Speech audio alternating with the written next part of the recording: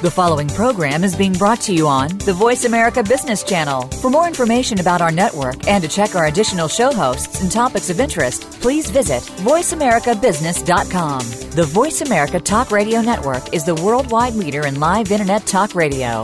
Visit voiceamerica.com. The views and ideas expressed on the following program are strictly those of the host or guests and do not necessarily reflect the views and ideas held by the Voice America Talk Radio Network, its staff, and management.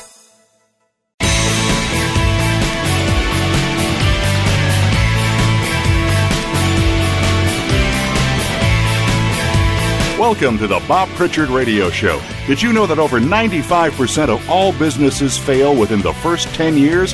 By listening in to what Bob's guests have to say, plus direction from Bob Pritchard himself, it's our intention that you won't be among those statistics. Now, here's your host, Bob Pritchard. Hello, world. Welcome to the Bob Pritchard Radio Show on Voice America Business Channel. We're broadcasting today to over 60 countries from Los Angeles, which is the third most important center in the world for entrepreneurs, startups, angels, VCs, and incubators. You're a tremendous and enthusiastic audience, and I want to thank you for making us the number one business show in the world for entrepreneurs, on radio, that is. The sole purpose of this show is to help you to run a successful business and to give you tips to ensure your success. We all can't be great at everything, so I want to help you identify the gaps in your expertise. I've just heard about a great new fuel app called WeFuel, which is sort of a combination of convenience and your fuel tank. Every day, the things that matter to our lives are coming to us. You know, it started with books, extended to groceries, and now it's just about everything you need when you need it. You know, even the house calls coming back with doctors and dentists and hairdressers all coming to see you wherever you want, whenever you want, which is pretty cool. But there's something that still forces us to get in our car, fight the traffic, and go through a ritual that's more than 100 years old, and that is filling up your bloody car with gas. Now, WeFuel makes it really easy. All you do, get on your app, put in where you are, they send a truck to you, fill up your tank. How cool is that? And it's called Gas Unstationed. And you don't even have to be there for your WeFuel service if your gas tank is unlocked. They just fill it up and go. It costs $7.49 fee per fill up, but if you're the kind of person that doesn't worry about the cost of fuel, you just put in your app, they come to you and fill up your tank. I mean, how cool is that? There are also plans to roll out a monthly subscription service for unlimited refuel, so $20 a month, and they'll fill your car as often as you want. You've got to pay for the fuel, of course, and they charge you the gas buddy price. So WeFuel, it's just the latest in a growing batch of startups that are bringing fuel to your car. There's quite a number of them. Gas Ninjas, Fuel Me, and Yoshi, just to name a few. They all have pretty similar fee structures, but days of going to the gas stations are pretty short-lived. Of course, as electric cars come in, that'll bugger up that industry, but never mind. Last week, I discussed the fact that PricewaterhouseCoopers studies have shown that with the changing attitudes and priorities of consumers, the most important contribution to a company's growth and return on investment is customer service. Customer service is up to 50% more important than either advertising and promotion or the launch of new products. Customer service is equally important both in bricks and mortar and in online businesses. There's absolutely no question that the number one element that differentiates a successful company from all its competition is their level of customer service. You know, of course, you've got to deliver a good product and you've got to deliver it at a cost that's acceptable to the consumer, but neither of those are going to determine whether a customer is going to come back and buy from you again. Doesn't determine whether they're going to tell their friends about you and become an advocate for your business, or whether they'll simply go away, never return, and not tell anyone. Or you can fuck it up and they tell everyone. So the only way to really differentiate yourself, unless you have an extraordinarily different product, is with knock your socks off customer service. You know, Henry Ford once said, it's not the employer who pays the wages. Employers only handle the money. It's the customer that ultimately pays the wages. So every employer must remember that the only person who can put everybody in the company in the unemployed queue is the customer. They simply stop buying your product. You're screwed. Customer service is so important that Jeffrey Gitomer, you know, he's the author, speaker, and business trainer, said the customer experience is the next competitive battleground. Tony Alessandra, one of the most sought-after experts on customer service in corporate America, says being on a par in terms of price and quality only gets you into the game. It's your customer service that wins the game. Now, I've always been a big admirer of Amazon. Their customer service is fantastic. They always seem to over-deliver on their promises. And Jeff Bezos said, if you do build a great experience, customers tell each other. Word of mouth is extremely powerful. So our job every day is to make every important aspect of the customer experience just a little bit better. Now, in the last month on the program, we've spoken to two incredible Americans, Van Jones, who you'll see on CNN all day today, and Nolan Bushnell, who was the guy who started Atari and Chuck E. Cheese and gave Steve Jobs his first job and was a mentor to Steve Jobs until his passing. And we've spoken to them about the issues of education in America. Now, there's no question that the US needs to really lift its education standards. And ever since I saw a lecture by Ken Robinson a couple of months ago, I've been conscious of the fact not only that the US system, but in fact the system in most first world countries really sucks, and it devalues creative subjects and courses. You know, educators advise students that the way to be successful in the long term is to do the traditional subjects. So if you're really creative, if you're a John Lennon, they tell you to go and do science. It's ridiculous.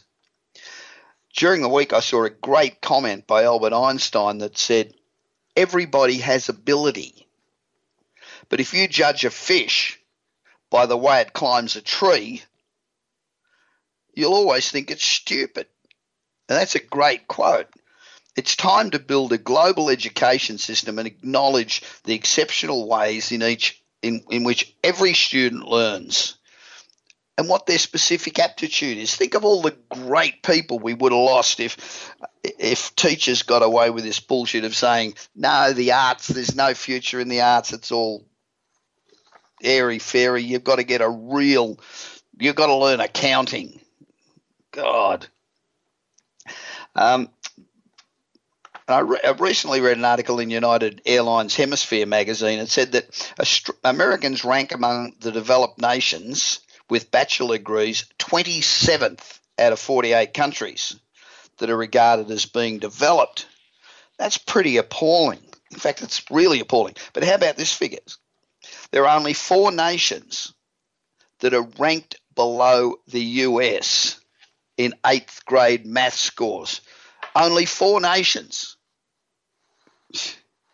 Now, the US federal government invests $3 billion a year in STEM education, but that's $3 billion. But America spends $90 billion a year on beer. So we spend 30 times more money on beer than we do on STEM education. Now, that is fucking pathetic. Where are the priorities? The percentage of US students who pursued STEM degrees because their parents encouraged them to do so was only 6%. So come on, parents, by all means encourage your kids to take the arts if they want to, and if they've got a great attitude, all for it. But let's also encourage our kids to do subjects like science, technology, engineering and mathematics. You know, become a Musk, do engineering. In December, Facebook started testing the ability for people to share live video on Facebook through Live, and it's been pretty inspiring to see all the ways that people have used Live to connect with their family and friends. Facebook's now expanded the ability to share live video to everyone in the US via iPhone, and they plan to start rolling it out to the rest of the world in the next couple of weeks. To share live video, simply tap on Update Status and then select the live video icon.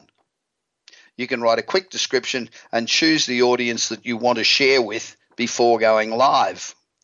During your broadcast, you'll see the number of live viewers, the names of friends who are tuning in, and a real-time stream of comments.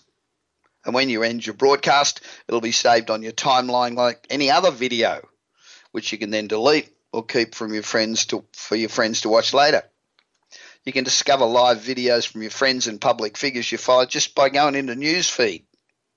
While watching a live video, you can tap the subscribe button to get notified the next time that the broadcaster goes live.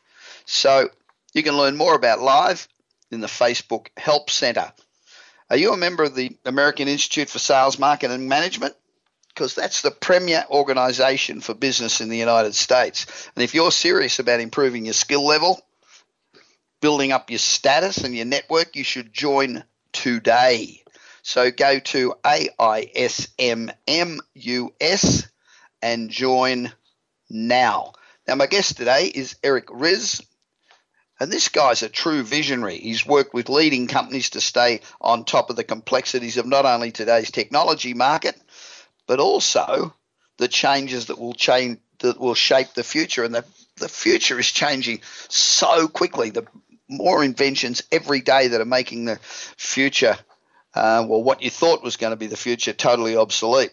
And as the driving force behind the implementation of Microsoft SharePoint for enterprise organizations, Eric's been sought after by Fortune 500 companies such as Walt Disney, Kellogg's, Pepsi, and currently Eric is the CEO of Toronto-based Empty Cubicle, an HR-related software company poised to revolutionize the IT recruiting industry. This is Bob Pritchard, and I'll be back with Eric immediately after this break, and I'm on Voice America Business Network.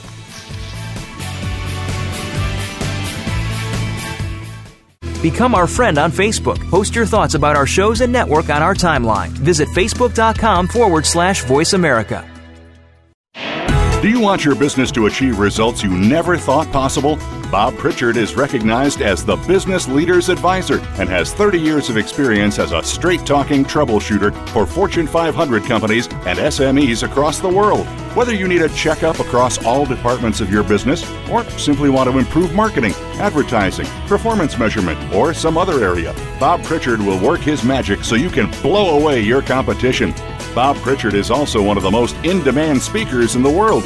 Over 1,500 clients on 5 continents and countless standing ovations are a testament to how he changes the fortunes of business. Pick up Bob's new book, Kick-Ass Business and Marketing Secrets, at your nearest bookstore, or visit Bob's website at www.bobpritchard.com. Remember, if you want to be successful, call Bob Pritchard now. Worldwide phone numbers and more information can be found at bobpritchard.com. Hi, I'm Rebecca Costa, host of the Costa Report, every Tuesday at 6 a.m. and again at 6 p.m. My guest this week was Secretary of Housing and Urban Development under President Clinton, Mr. Henry Cisneros, who'll be here to talk about 13 trends which make investing in real estate in urban centers a sure bet. Don't miss Henry Cisneros this Tuesday at 6 a.m. and again at 6 p.m. on the Voice America Business Channel. Follow us on Twitter at VoiceAmericaTRN. Get the lowdown on guests, new shows, and your favorites. That's VoiceAmericaTRN.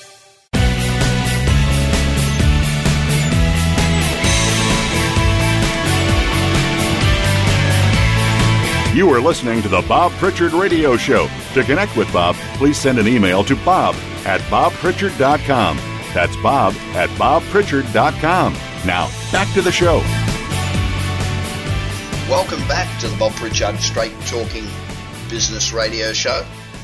We give you an insight into the lives of some of the world's most interesting business people and entrepreneurs. We talk about the services they provide, and we try to find out what it is that makes them tick. You know, creating a successful business is really bloody hard. That's why only about 3% succeed. So we all need all the help we can get. And that's why it's important for all of us to have mentors, surround ourselves with people who know what they're doing, who've been through whatever situation you're in before, so that you don't make the mistakes that they've already made and solved. And you should listen to as many interviews and read as many books as you can, and take on board the advice that those who are already successful have determined works. My guest today is Eric Riz. He's a real visionary. He's from Canada, and he's actually quite enjoying the weather at the moment because it hasn't got to that freezing. Well, it's pretty cold, but it hasn't got to that freezing up to your knees in snow yet. But Eric's got an extraordinary ability to find needles in the data haystack. You know, there's so much data out there that it's unbelievable. And Eric's worked with leading companies to stay on top of the complexities, not only of today's technology market, but of the incredible changes that are taking shape in the future. Funnily enough, I gave a presentation in Alaska last week, and there was a member of the of the National Parliament in the audience, and I was talking about the fact that over the last 10 years we've probably been through 1% of the technology revolution, and the next 10 years we're going to go through the next 99%. So if you haven't been able to keep up with the change so far, get ready. And he wrote me a note afterwards saying that we're at the full extent of the technology revolution and there will not be much further change. And I thought, this guy's representing us, and well, not representing us, but representing Americans in Alaska, and he doesn't think there's going to be any further change. And a bunch of idiots obviously voted this guy into office. I'm not sure how that works. I might actually use his name next week and read you what he wrote.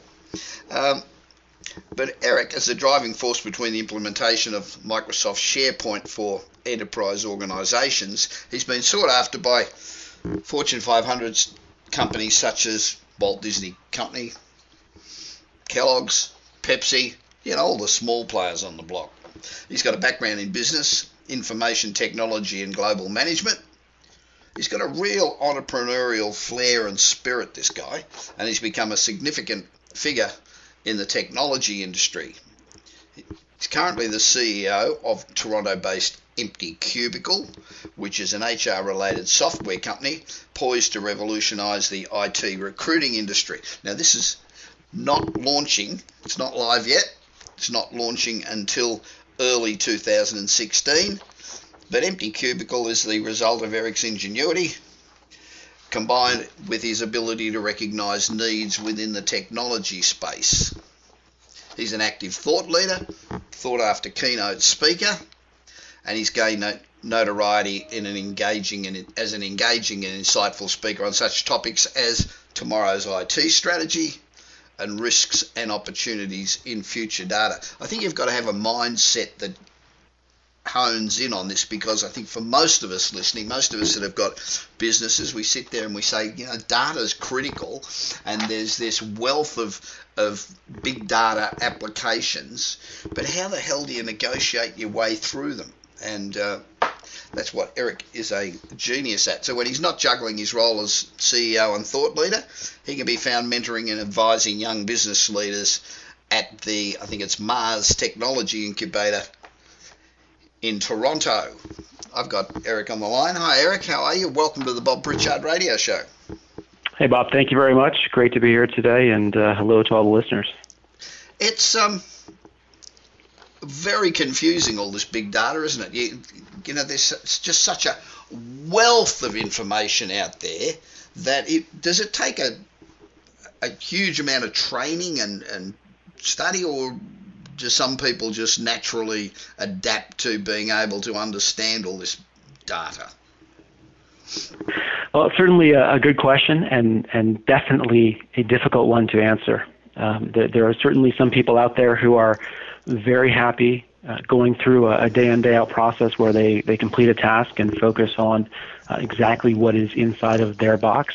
And then there are others, such as myself, who see things a bit differently. I often speak in interviews when I'm speaking with potential staff members about what it is that we look for in our staff. And typically people see things on the three dimension. They look at things a certain way, and we challenge our people to look on that fourth dimension. So it isn't just, is the glass half empty or half full, but is there a glass to begin with, and is there liquid to pour into that glass? And taking a look at the world within a different context or light is really one of the founding components or foundational pieces of Empty Cubicle, is looking at HR in that different perspective. It's a pity that we all can't look at something in 3 and 4 dimensions. It might make for a better world, because I think most people, which is unfortunate, look at things in 1 dimension. Absolutely. But So at the same time, go on. Sorry, I think at the same time, it's the physiology, the makeup of the individual that decides how they're going to look at things. And I think if we all looked at things the same way, it would be a pretty bland world out there. We've got to be able to look at things from different levels and perspectives, and in order to challenge one another and try to push messages forward and push thought leadership forward. Yeah. So what was the inspiration behind the creation of Empty Cubicle? Well, I mean, personally, I've always been focused on identifying and solving customer problems where we can, personally, I see a niche that others may not see.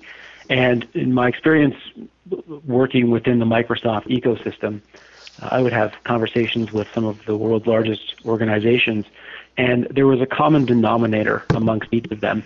And no matter what the company did or what their product or service was, the common denominator was always that there was a fundamental flaw in the organization, and that fundamental flaw, sadly, was human resources. Yeah. And that was really what started to really get me thinking around how to solve that problem. And in the SharePoint space, I was successful in solving the problem of the business user, how an organization can look to implement technology not just as a tool, but as a foundation and something that's enterprise-focused and across the organization. In the HR context, the issue of looking at HR is really, it's a very old and known process. Everybody, I like to say, when I'm on stage, I like to say that everybody that I know has either been hired or fired.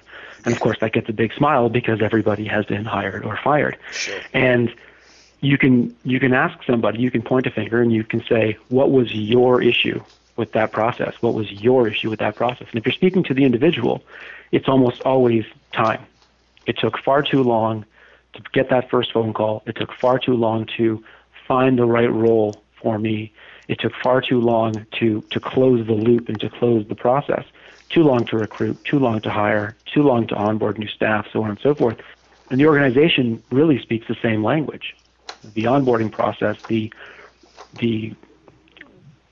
compiling of information, receiving resumes, trying to make heads or tails, find that needle in the haystack in order to get a short list of people who are going to come in for interviews is a very arduous process for everybody. And unfortunately, no one's really cracked the whip and found a good way to improve on that process. And that was really the niche or the focus behind the creation of Empty Cubicle, is looking on that fourth dimension, on that different paradigm, and saying this is something that needs to be fixed at a fundamental level. Everybody that's out there who's an entrepreneur and starting a company is sitting there saying, what am I going to call this company? And no matter what combination of words they come up with, they're all taken. I mean, it was much easier 30 years ago, but today almost every combination of words is taken. So how did you come up with empty cubicle? I presume it's about filling an empty cubicle. Is that? There's an old joke that I'm sure you know about, I believe it's Mountain Dew, and how they came up with the name for Mountain Dew, and they thought that it wasn't the right name, and they sat across from, of course, the people who created Coca-Cola. Yeah. And they thought that it has negative connotation, and somebody said, well, since they call us Coke, I'm not sure there's such thing as negative connotation. But empty cubicle is really something that it just made sense to me. It really just made sense. It's something that, if you look at the players in the current market space and marketplace, you have people who have taken very straightforward words and put them together to create their products. Empty cubicle to me just made perfect sense. What is it that you're trying to do? You're trying to fill the cubicle. Yeah. You're trying to, whether it's a cubicle, whether it's a gorgeous corner office, it doesn't matter. It's Sure. Understanding at the fundamental level that empty cubicle is what we're trying to fill. The biggest issue that we've had with the name, believe it or not, is that a lot of people think that we're in the real estate business. Yeah, I don't quite get that, but okay. Well, neither do I. Now, one of the problems with resumes and sorting through resumes, I would think, is the fact that people who normally in their life have absolutely no imagination whatsoever, when it comes to writing a resume, suddenly become the most creative people on the planet. So how do you sort out, what's real and what's just plain straight out bullshit when it comes to resumes? Well, you can say that. I can't say that. But what I can say is that from a verified perspective, the verified resume is really, to us, it's not just a statement. It's far more than a statement. It's really a movement. Right. And believe it or not, what we want to do is, with Empty Cubicle, is drive the profile. And it's this firm belief that a profile is what will get you your job. It is no longer your resume. Right, and I agree. The job of the resume used to be to try to sell yourself on paper. But today, with the social constructs that we have in place, people are far more used to updating their profiles, whether that be the variety of online mechanisms they have, whether you're updating a photo, whether you're updating your personal information on a particular website. It's the profile that will get you that next opportunity. Right. And for us, it's really looking at the fact that resumes have a negative connotation. It's a well-known fact, for example, that 58% of resumes are deemed to have a credibility issue immediately once reviewed, which means they're getting thrown away, and 4 out of 10 are being looked at from a serious level. That's obviously not a good thing, and that's the time waster that we want to try to correct. Well, So in what area most of these issues arrive? Is there a particular part of the CV or whatever that where these errors arise? There are many ways, many places, and it's certainly not industry specific. But a lot of people like to manufacture a job title, for example, which isn't truthful or representative of the job that they have done. But they don't, do they? People don't do that, do they? I've never seen anybody do it myself, but I've seen some articles that relate to this. So if you were the senior project manager and for XYZ, and yet the tasks that you worked on don't really match up to what a senior project manager would be doing, then that's a glaring error. That's as obvious as having a headlight out on your car. Right. You know that one is working and one is not working. And that, by and large, as an example, are a lot of the things that people are doing. They're providing information which, irrespective of the fact that it is wrong and it is intentionally trying to confuse or dupe an organization into bringing them in for an interview, it just doesn't make sense. So to the reviewer of that resume, it's a very frustrating process, because if you're basically looking at 60% of your job being looking at something and throwing it away, that's a very painful, mundane process. And Sure. That's part of the driver here for us. So for HR specialists, the costs involved in going through the process as it currently exists must be horrendous. It would be frustrating, and it's expensive, and you're getting abused by whoever wants the role filled very quickly. So I would think that HR specialists are going to love your software for the simple fact it's going to save them a lot of time, a lot of money, and a lot of angst. But how does it actually work? Well, I appreciate the passion. You sort of sound like me in your description there, which I certainly like. Well, I can see that it's great. Yeah. I appreciate that. We're more than just a traditional marketplace, and unfortunately that's what a lot of the hiring systems that are out there have become.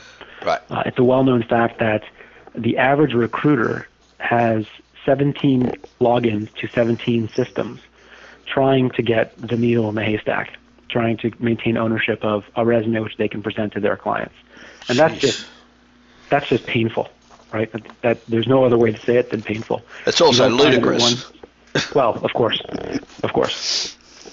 So how it works is really relative to our database and the way that we look at information. And of course, it's proprietary. So if I told you, I would have to, significantly injure you, and I don't want to do that, seeing as we've just met. But the verification process. And I'm tough too. I've heard that about you. It works by measuring the content in a resume, or in a profile, as we refer to them, and measuring it specifically, almost a word for word, against our proprietary database. Right. So we're really, part and parcel of that is we're really stopping the submission process entirely. So resumes that become profiles in Empty Cubicle, if you are maintaining an active profile, then your profile and the specifics of your requirements could be shown to any employer who is looking for somebody with your skill set. And that's why the profile and the maintenance of your information at a personal, professional level is so important, because that's how it really drives the credibility issue. So candidates, for example, can't apply directly for jobs in Empty Cubicle. They can't, as I mentioned, they can't apply on the platform. And that's where the bulk of the time is wasted in job search for both parties. Candidates applying for roles that they aren't qualified for is where everyone gets into trouble. So a job seeker who will spend a couple or 3 hours a night looking at various systems and just sending resumes upon resumes to a vacant mailbox or to an employer who might get back to them. Those are people who are just hoping that they're going to dribble the ball and throw the basketball up in the air and hope that it goes anywhere near the net. Yeah, and Hail Mary. Of course, we know that. Yeah, exactly, Hail Mary. And of course, we know that to not be terribly effective.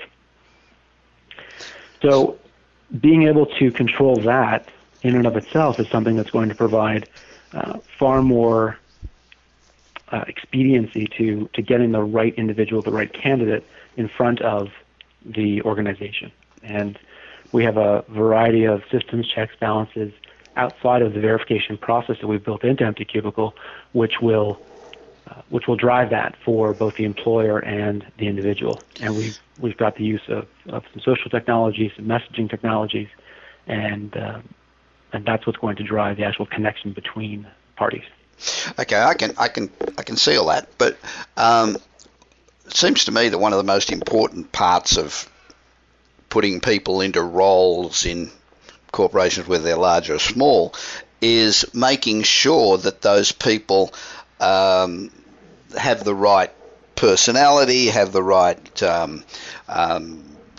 social skills, because I can't think of the right word, and have the right corporate culture attitude to be able to fit into those roles. How does Empty Cubicle address that side of the equation? the short answer is, out of the gate, we won't do that. Right. And this is part of the startup process, is knowing where you play and knowing where you don't play. Okay. And we recognize there are a number of organizations out there, some of whom we're already speaking with about what the future could look like as our companies grow together in the space. These companies are the ones that are doing those assessments, those cultural fits and whatnot, and we don't want to play there. We want to play in getting a super short list of applicants in front of the organization, which means once we've given you those number of profiles, the individuals who are best suited, verified for your roles, then it's up to you, the organization, to do what you'd like with it.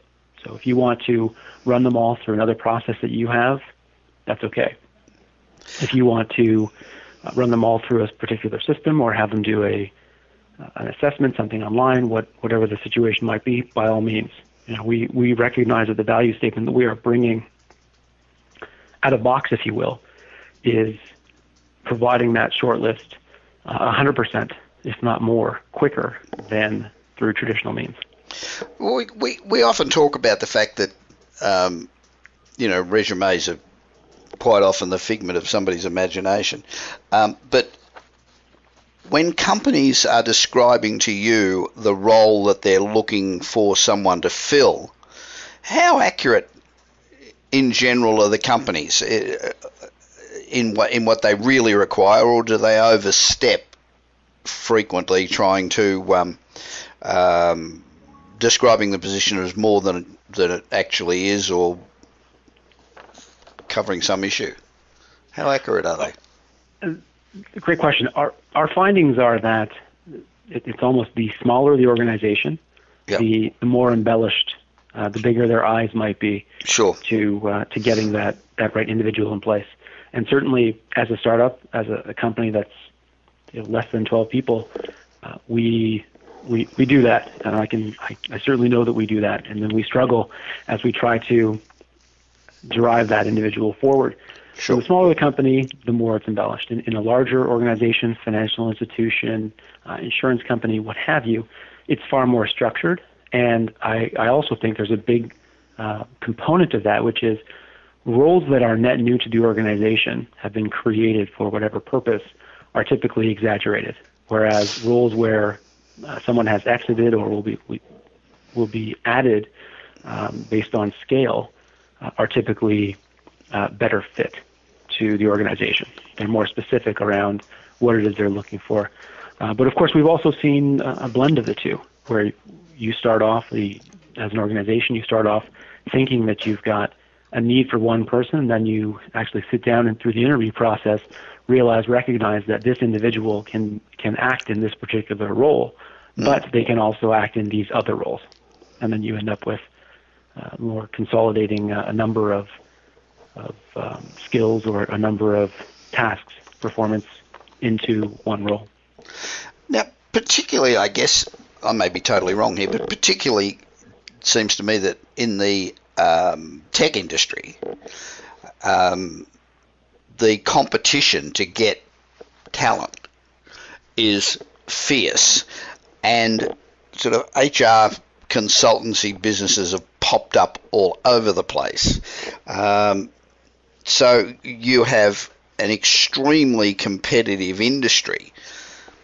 That's an assumption. But so how does Empty Cubicle distinguish itself or differentiate itself from all of the other so-called HR specialists that seem to be moving into the market? Firstly, is my assumption right? If it's not, don't worry about the question. If it is right, how do you differentiate yourself? Well, since you're the host, I'll tell you that your assumption is right, because it would be rude of me to tell you that you're not correct. But yes, your assumption is right. Certainly, the HR space is something that is so packed right now. I mean, there are so many companies, and you think of the statistic I gave you earlier, where as a recruiter, you might have up to 17 different logins for 17 different systems, all of whom provide the same information and do the same things. I mean, think about that in a different perspective. Think about it not from the recruiter's perspective, but from the applicant's perspective. So if I'm looking for a job, I've got to maintain 17 different resumes, or even more, because I have rewritten components or pieces of my resume in order to make myself more attractive to different organizations that are hiring. Sure. So distinguishing for us has really been something we've been working on for some time, and particularly in the Canadian marketplace, there have been a ton of HR startups which have emerged in recent years. And the differentiator for us, as I mentioned, obviously, is Verify. And verification isn't just a process that an organization must complete at the end of an HR process. It's something that, as a movement, should happen throughout the process and at the beginning of the process. Yeah. If you think about the traditional hiring process, when is it that the organization goes and verifies resume content or phones references? It's obviously at the end of the process. Yeah, which was ridiculous. Would seem to be, exactly, which would be, of course, incredibly strange when here you are trying to bring somebody into the organization, and when you have 100 resumes on day one, then you whittle that down to 3 resumes on day, what might be 45 or 60. Now you're ready to bring somebody in. Only then do you go and verify the specifics on the resume. It's so... Yeah, and you probably already cut out a whole bunch of people that might be more suitable than the ones you've got left. Exactly. And it's painful to think that that's what the organizations are doing. But alas, an empty cubicle verified profile is something that we want to stand out to employers both in the system and on paper. Yeah. And we're working on a number of initiatives in order to build that statement, build that brand for us. And you'll see in 2016, which is obviously around the corner, exactly how that's going to work and operate. And we've got some very exciting ideas around how we're going to build that loyalty and have organizations out there that recognize that an empty cubicle verified profile is the same as a very small white and blue check mark on Twitter. It stands for something, it means something, and it's as authentic as it gets. Most entrepreneurs out there, the biggest problem they have is raising funds. Have you had to raise funds so far for your business? Well, I thought you might ask that question. Of course.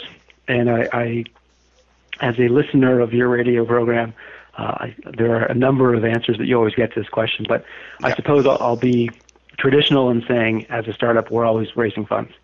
We were very fortunate to raise a very solid initial round, friends, family, and those closest to us who believed in what it is that we are building. And that's something that we're very happy about and being able to do to date. Right. As we move forward to 2016, we are looking at putting together a seed round and a figure that's representative of the year that we want to have. Yep.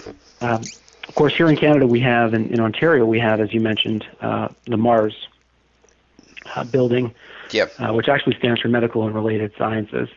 And though we are not medical, and I don't know that you could say that we are really a science, it started off in the medical field. It's now grown into a variety of fields, and we live in the ICT field, of course, in the technology space, and there are a number of people in this market who are very interested in what we're doing and building, and of course the HR and it's hot. It's hot right now, and there needs to be some solutions.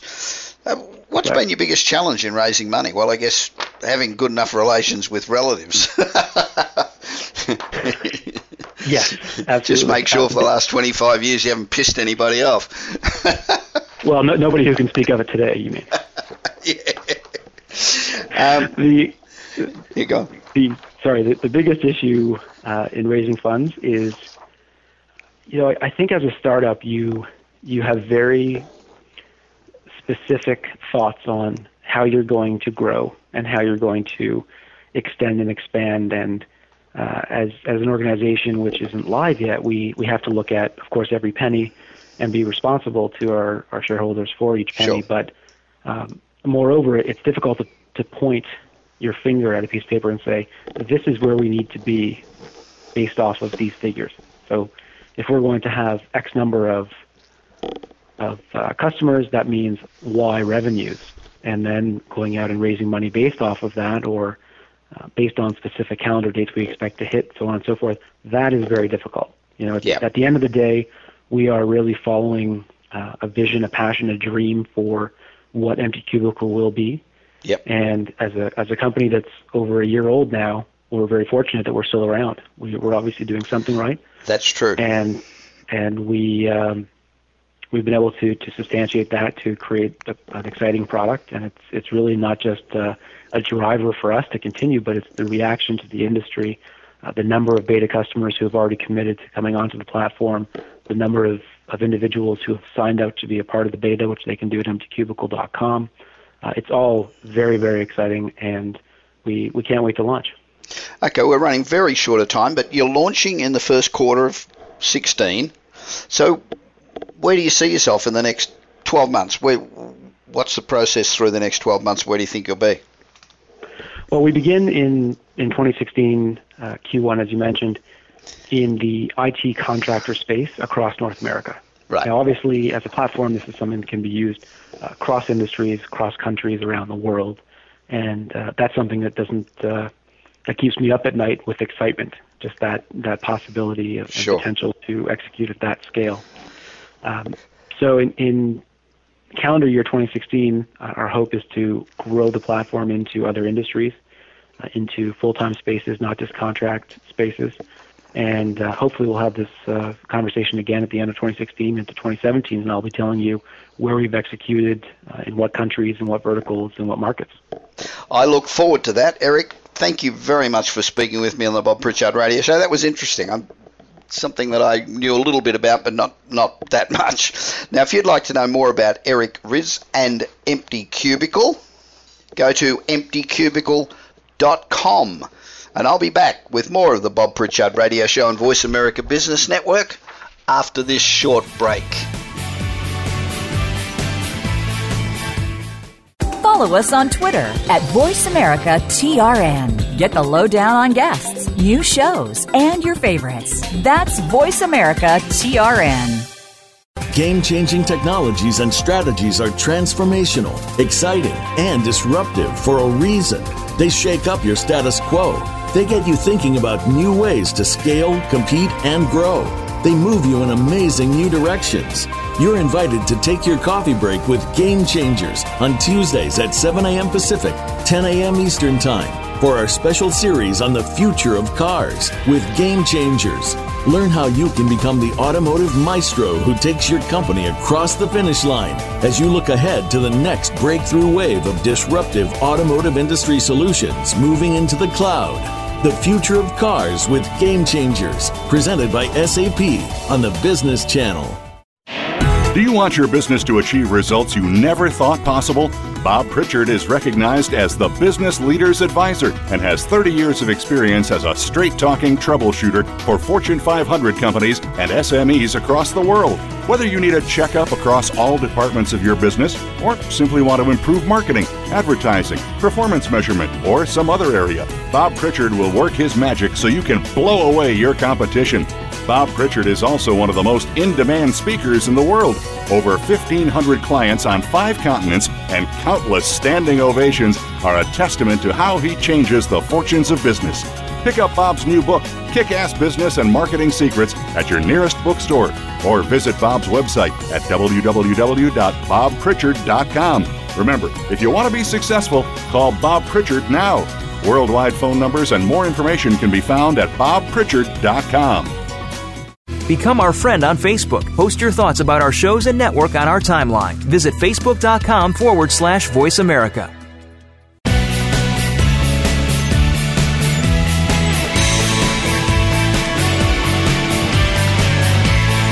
You are listening to the Bob Pritchard Radio Show. To connect with Bob, please send an email to bob@bobpritchard.com. That's bob@bobpritchard.com. Now, back to the show. Welcome back to the Bob Pritchard Straight Talking, absolutely no bullshit business radio show on Voice America Business Channel, the #1 global business radio show for entrepreneurs. This week we're broadcasting to you from Las Vegas. I love Las Vegas. It is so cool. And the great thing about Las Vegas, Thursday night, AC/DC. In this segment, I thought I'd answer a couple of emails from our listeners. We get emails all the time from around the world asking questions, and I don't get around to it that often, but I thought today I'd do it.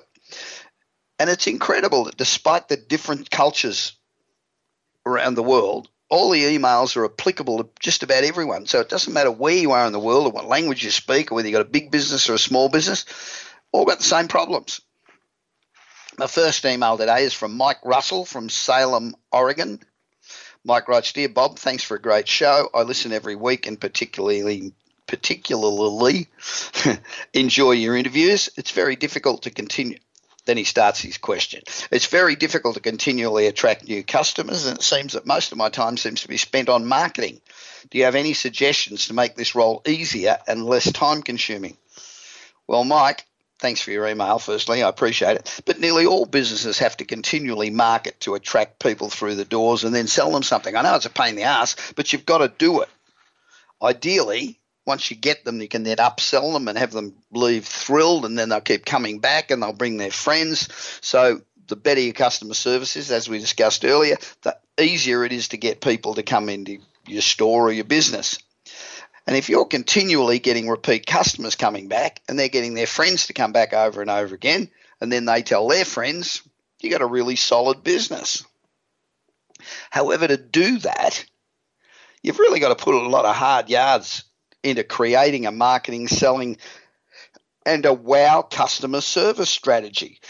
You've got to really knock your customers' socks off. It doesn't just happen. It's bloody hard work. And when you think about the most important element of any business, it's marketing. You've got to get people in the door, and then you've got to sell them. If you don't get any income, you haven't got a business. So marketing and sales is much more important than probably any other element of your business. And one problem that most small business owners fail to realise is the difficulty involved in successfully marketing their business. You know, they don't realise how much work it's going to take to get their message out there. Too many small businesses think, well, I've got a business, I open the doors, I'll put up a website, I'll run a couple of ads, and boy, customers are going to pour in the door because my business is so exciting. Believe me, nothing, nada, zero, zip could be further from the truth. So, Mike, I hope that answers your question. You're going to have to keep spending all that time on marketing, mate. I'm sorry.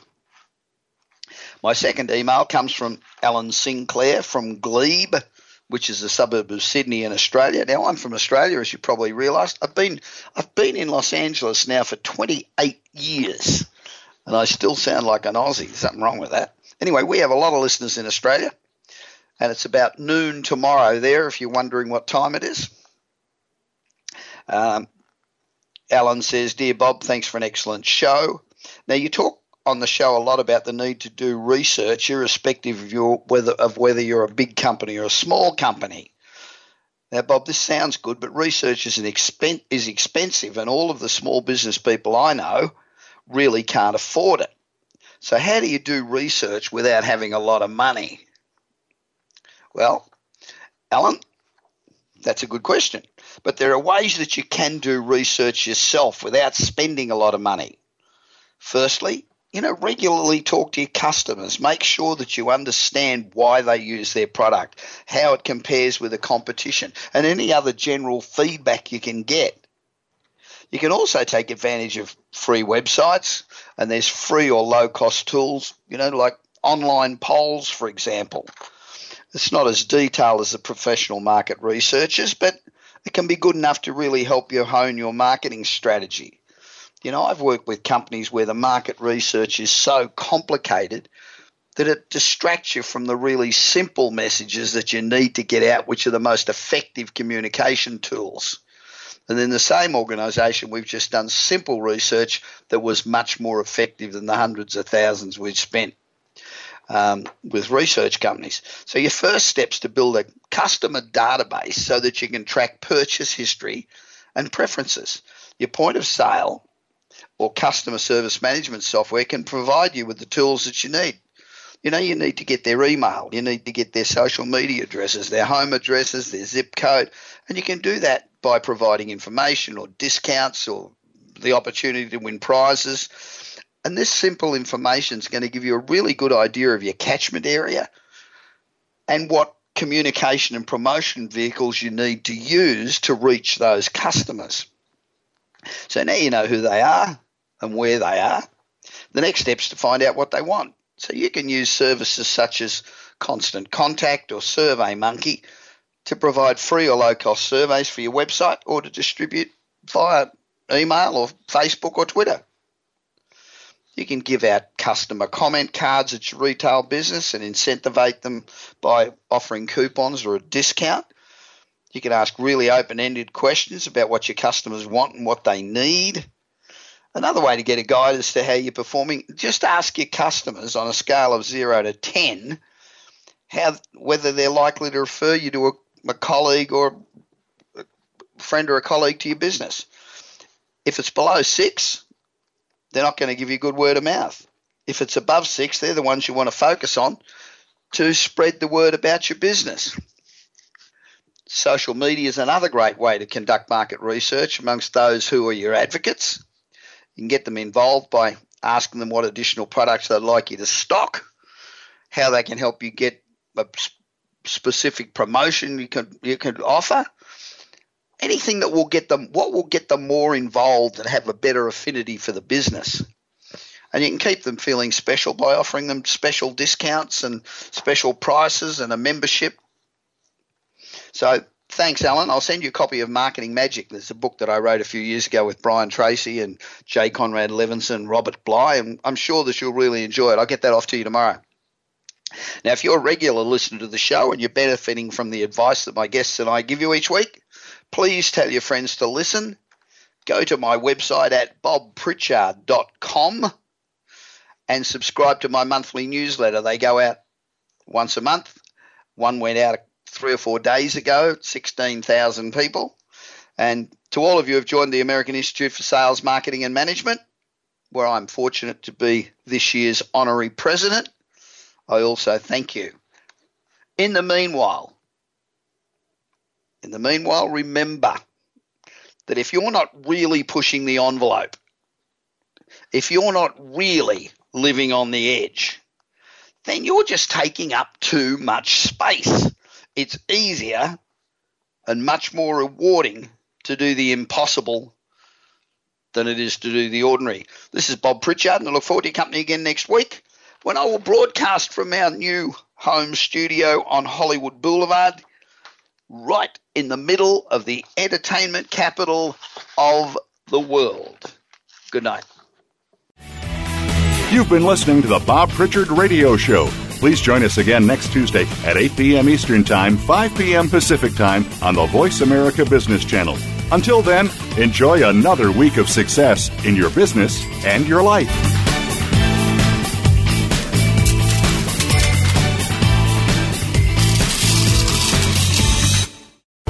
Thanks again for listening to the preceding program, brought to you on the Voice America Business Channel. For more information about our network and to check out additional show hosts and topics of interest, please visit voiceamericabusiness.com. The Voice America Talk Radio Network is the worldwide leader in live Internet talk radio. Visit voiceamerica.com. The views and ideas expressed on the preceding program are strictly those of the hosts or guests and do not necessarily reflect the views and ideas held by Voice America Talk Radio Network, its staff, and management.